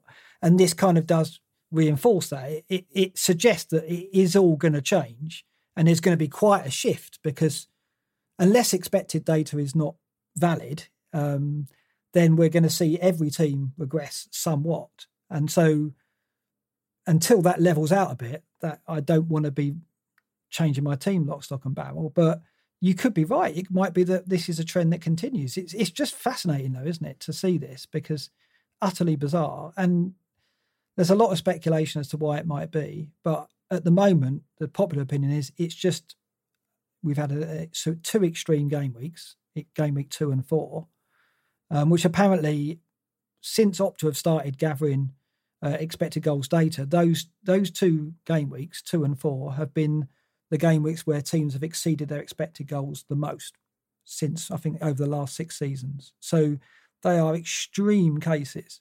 Mm. Now, it's unknown at the moment whether we're going to see that continue or whether it's going to regress. You'd think the latter, but maybe not. It's interesting. I mean, looking at the comments in the chat. I mean, some people saying, "Oh, it's only 4 game weeks," and can't really look at this kind of stuff. But I mean, it gives you an early indication of what's happening, and the idea is that you track it and you see, well, is it a complete anomaly? In 4 weeks' time, if the numbers still look like this, then clearly it is a pattern, and you need to kind of monitor it to know kind of a baseline for where we're at the moment compared to what happens over the season. I mean, FPL Phenom says, well, we didn't see these numbers sort of after Project Restart happened, but it's a new normal now, isn't it? Like it's very different when it first happens and teams are adjusting and trying to work out what to do, and maybe there's a bit less, the atmosphere. Players are struggling, not quite adjusting to the fact there's no atmosphere and all that. But now it is kind of more normalised. I wonder if it is the kind of normal to have these kind of numbers and this kind of conversion. I don't know. Like you say, it's a really tough one to know, because we are only so early into the season. But those numbers are really interesting. If teams all continue to outperform their XG, then it really is going to be a case of getting the most attacking players and back them. Logic says they can't, and logic says that we're going to see a change, but we're not certain. And I think that sums up the season. We know we're in the middle of something very, very odd, right? The data says that, right? This is far from normal, and the data suggests that it's going to shift back. But we'll just have to sit and wait. And that's kind of my advice, I think, for people who look at it and go, "Oh no, I need to play the wild card." I think unless your team is in really bad state, I think it's a good idea to hold, because everything suggests we're going to see the season patterns shifting again. And maybe it's down to a lack of pre-season. Maybe the lack of defensive stability is down to the fact that coaches haven't had long enough to coach that kind of thing. I don't know. I mean, there's all kinds of theories about it, but I think it's just a leveler as well, isn't it? Like, you go to Anfield when there's, tens of thousands of fans and, all the atmosphere and the players thrive off it and all that kind of stuff. And now you go there and it's like playing at the Hawthorns. Like it just levels out. The games become almost like training games, and it's just what teams can get the best handle on it and adapt to it the best. And I think certain players, like Sterling did, maybe thrive on it if they're feeling pressure and they, and they can kind of, they've just got the coaches shouting and other players shouting them. It must be a bit of relief to kind of be in that situation. And I wonder, like, psychologically for a striker, I think some would thrive off the back of, cupping their ears to the crowd and, getting abused and hushing them and all that kind of stuff. I think for others, treating it like more of a training game, and where they may be banging goals for fun and then struggle in the bigger matches. It must be something quite nice. Yeah, I mean, you look at Vardy, obviously he's had the penalties, but aside from that, he has worried me in terms of touches on the ball and chances. His data, he's never been big for stats, but it's down a lot, even on previous seasons, as you would have seen in the KPIs. So he's a player you think maybe he's struggling because of lack of crowds, whereas Sterling the other way, maybe. It's fascinating, isn't it? I mean, what's clear, though, is that this has been a starker change and more bizarre than the 8 game weeks we saw at the tail end of last season. And it could be that that's because, Liverpool had sewn up the title maybe, and there was an established kind of almost like a set of rules, and the players just played out the season effectively, apart from the teams threatened by relegation who had everything to play for, of course. Whereas now it's a new start. Maybe you're right. Maybe the fact that no crowds is a leveller is playing a bigger factor. But I think there's going to be change. I think it can't continue in the way it has. That's pretty obvious. But I think it's going to be quite a marked change. I think defences are going to get better, and goalkeepers are going to make fewer errors soon, and there's going to be fewer goals. And I think, I think holding the wild card until it's levelled out a bit, and we'll track this as we go, might be the wisest thing to do. With crowds, there's no way that Liverpool and Man U are getting battered like that, in the way that they did you wouldn't have thought. last season. Just no way, surely. It would have been crazy to see the Old Trafford crowd there for that game. And even look at Barcelona getting thrashed against Bayern Munich. Was it 8-2? Was it in that game?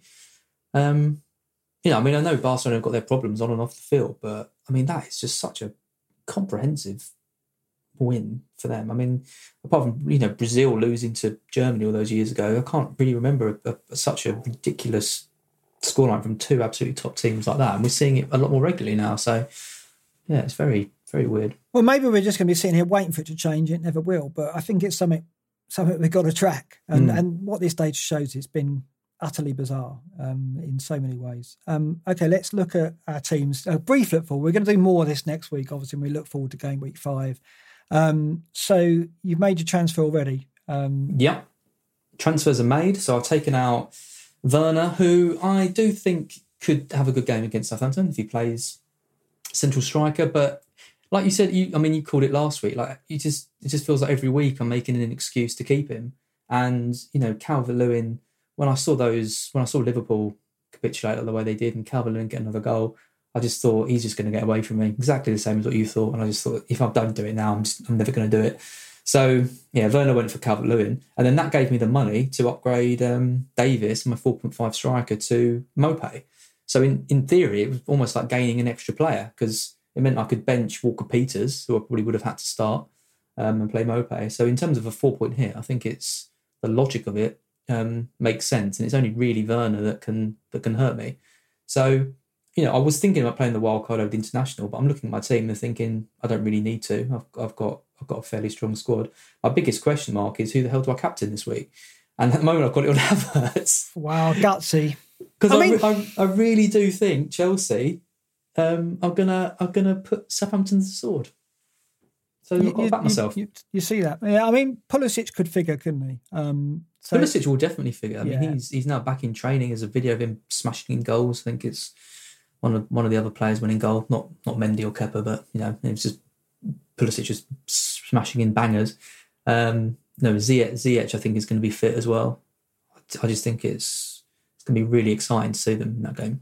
Yeah, these are the players we hoped would be ready. Well, we were told Pulisic was going to be ready, and then he broke down in training, didn't he? But you've got off Werner then just when you're tipping Chelsea to recover. I know. Well, that's the issue. But I can't be playing. If I keep him, I can't afford Maupay. I'm having to play Bissouma, Mitchell, or Walker-Peters again. Because that's the problem. My team having those 2 4.5 defenders meant that my team wasn't flexible. Whereas now getting in the 6.5 striker means I'm a lot more easy to adapt to strikers and move my team around a bit more. So I do think it's a risk selling Werner this week. But like I said, I've already gained 0.4 team value on these moves. If Calvert-Lewin goes up again, which he probably will, and if Werner drops again, that's 0.6. Yeah. That is 0.6, gaining an extra player, moving to a formation which I like more. I think is worth it. And you've got to think, like I said about Calvert-Lewin last week, you've got to think over the season, Calvert-Lewin, I don't think he's a flash in the pan. No. I just think with Rodriguez there and the way Everton are playing, Ancelotti as manager who's going to keep this standard up, I think. And just Calvert-Lewin as a player, he's kind of, he hasn't really got a weakness. I mean, his finishing maybe, he's not the finished article in terms of his finishing maybe, but there's evidence to suggest he's getting far better at that. And he's getting such good chances that he's going to convert them because Rodriguez is there and you've got supply out wide from Coleman and Dina, which looks pretty good. Coleman looks to be, I mean, he's not the player he was, but he's performing well. So I don't see Calvert-Lewin as a short-term investment.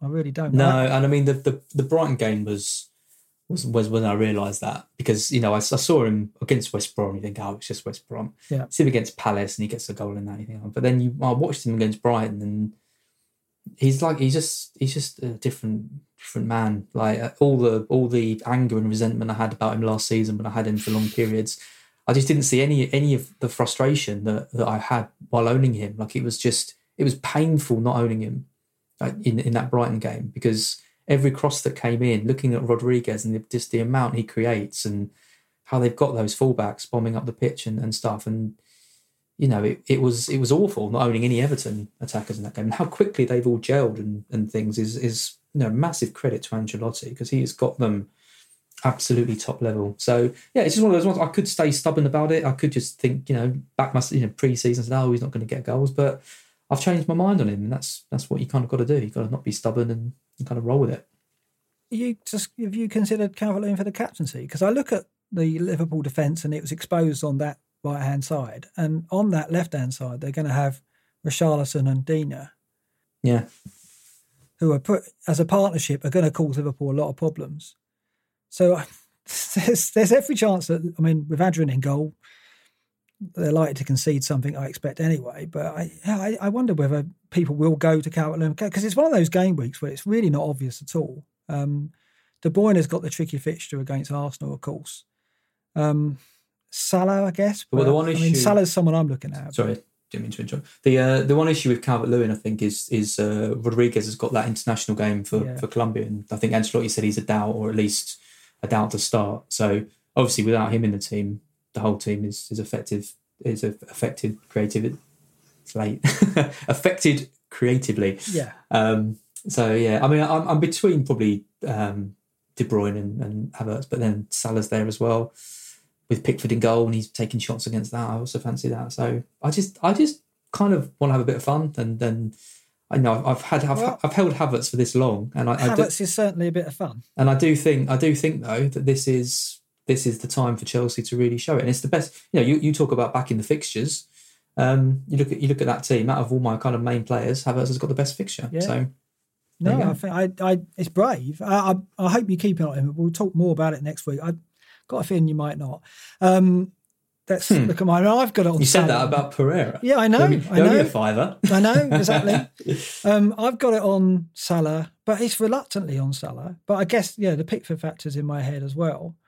I actually look at my team and think probably the player most likely to get a return is Grealish, which I really do, because I think Leicester didn't look great against West Ham. Grealish obviously looked sensational, and I can see him getting something out of that game. But I look elsewhere, and I think there's no certainties elsewhere at all. Not that Grealish is a certainty, but I think he's right up there.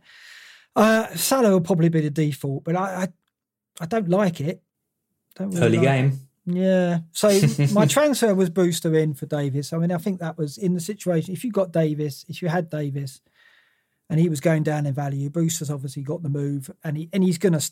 I don't know if he's going to start, but he's definitely going to feature against Fulham. Wilder's come out and said that. I think he'll start. He's got to. I mean, they need to start scoring, and you don't spend that amount of money on a striker and not play him. So I think Brewster's going to go straight in, which is tempting to start him, but I just think I've got to give Souček a run in because.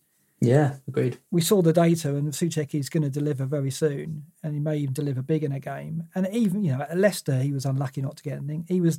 Antonio headed it into the far post, and Souček was running in. He could have got that touch on that. every time I see West Ham score, Souček is in the box and in the area, ready to do something. And Spurs, it's the kind of game you can see West Ham. I think there's going to be goals in that game. So, yeah. Would you go Son if you had Son? Captain?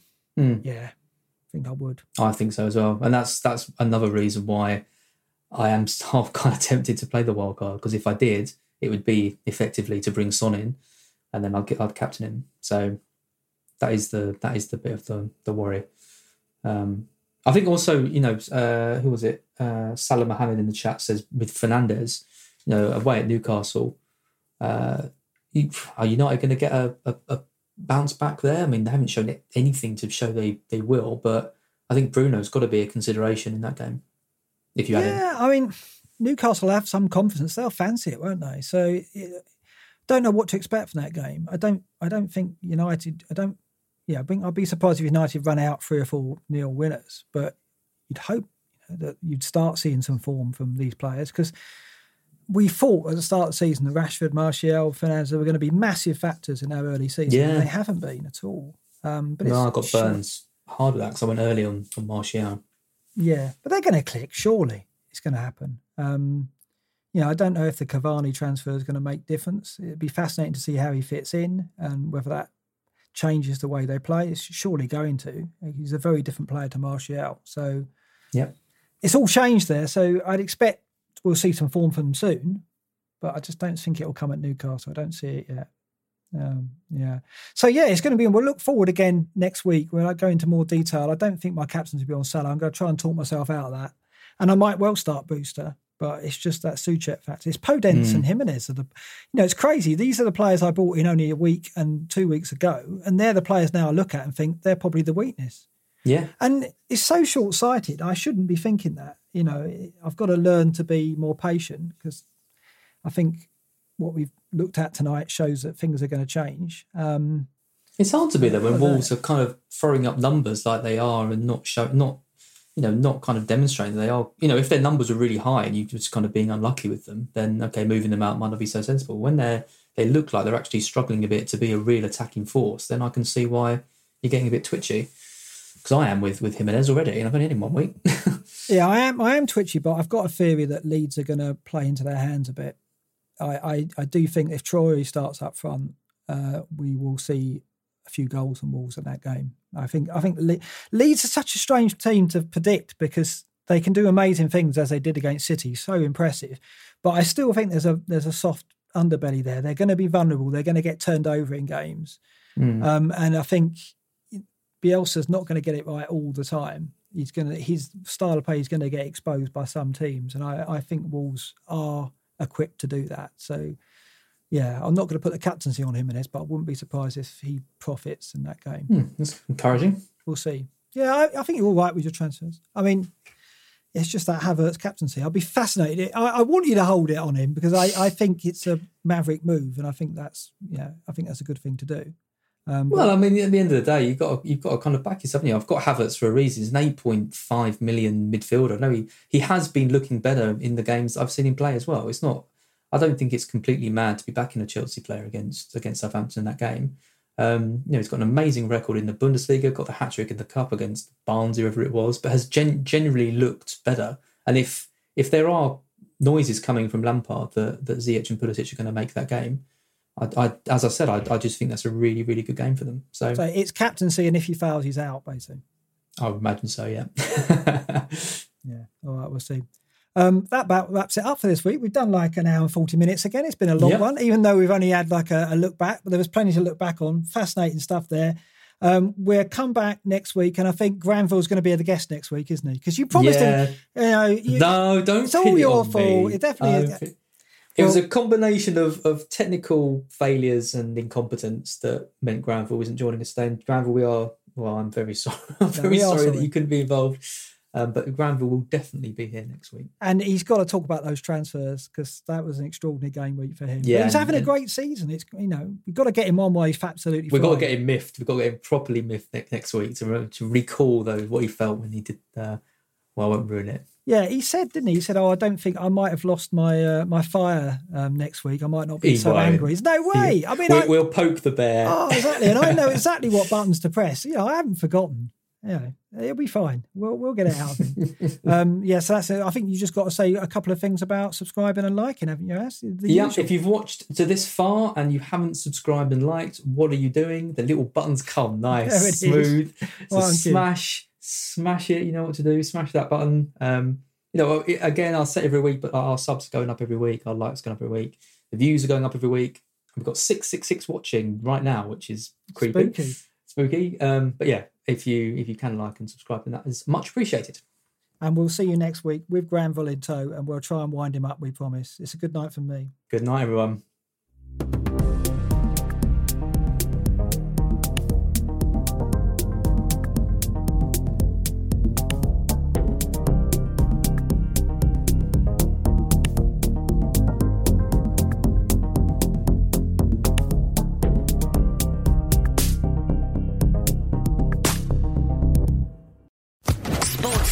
Podcast Network.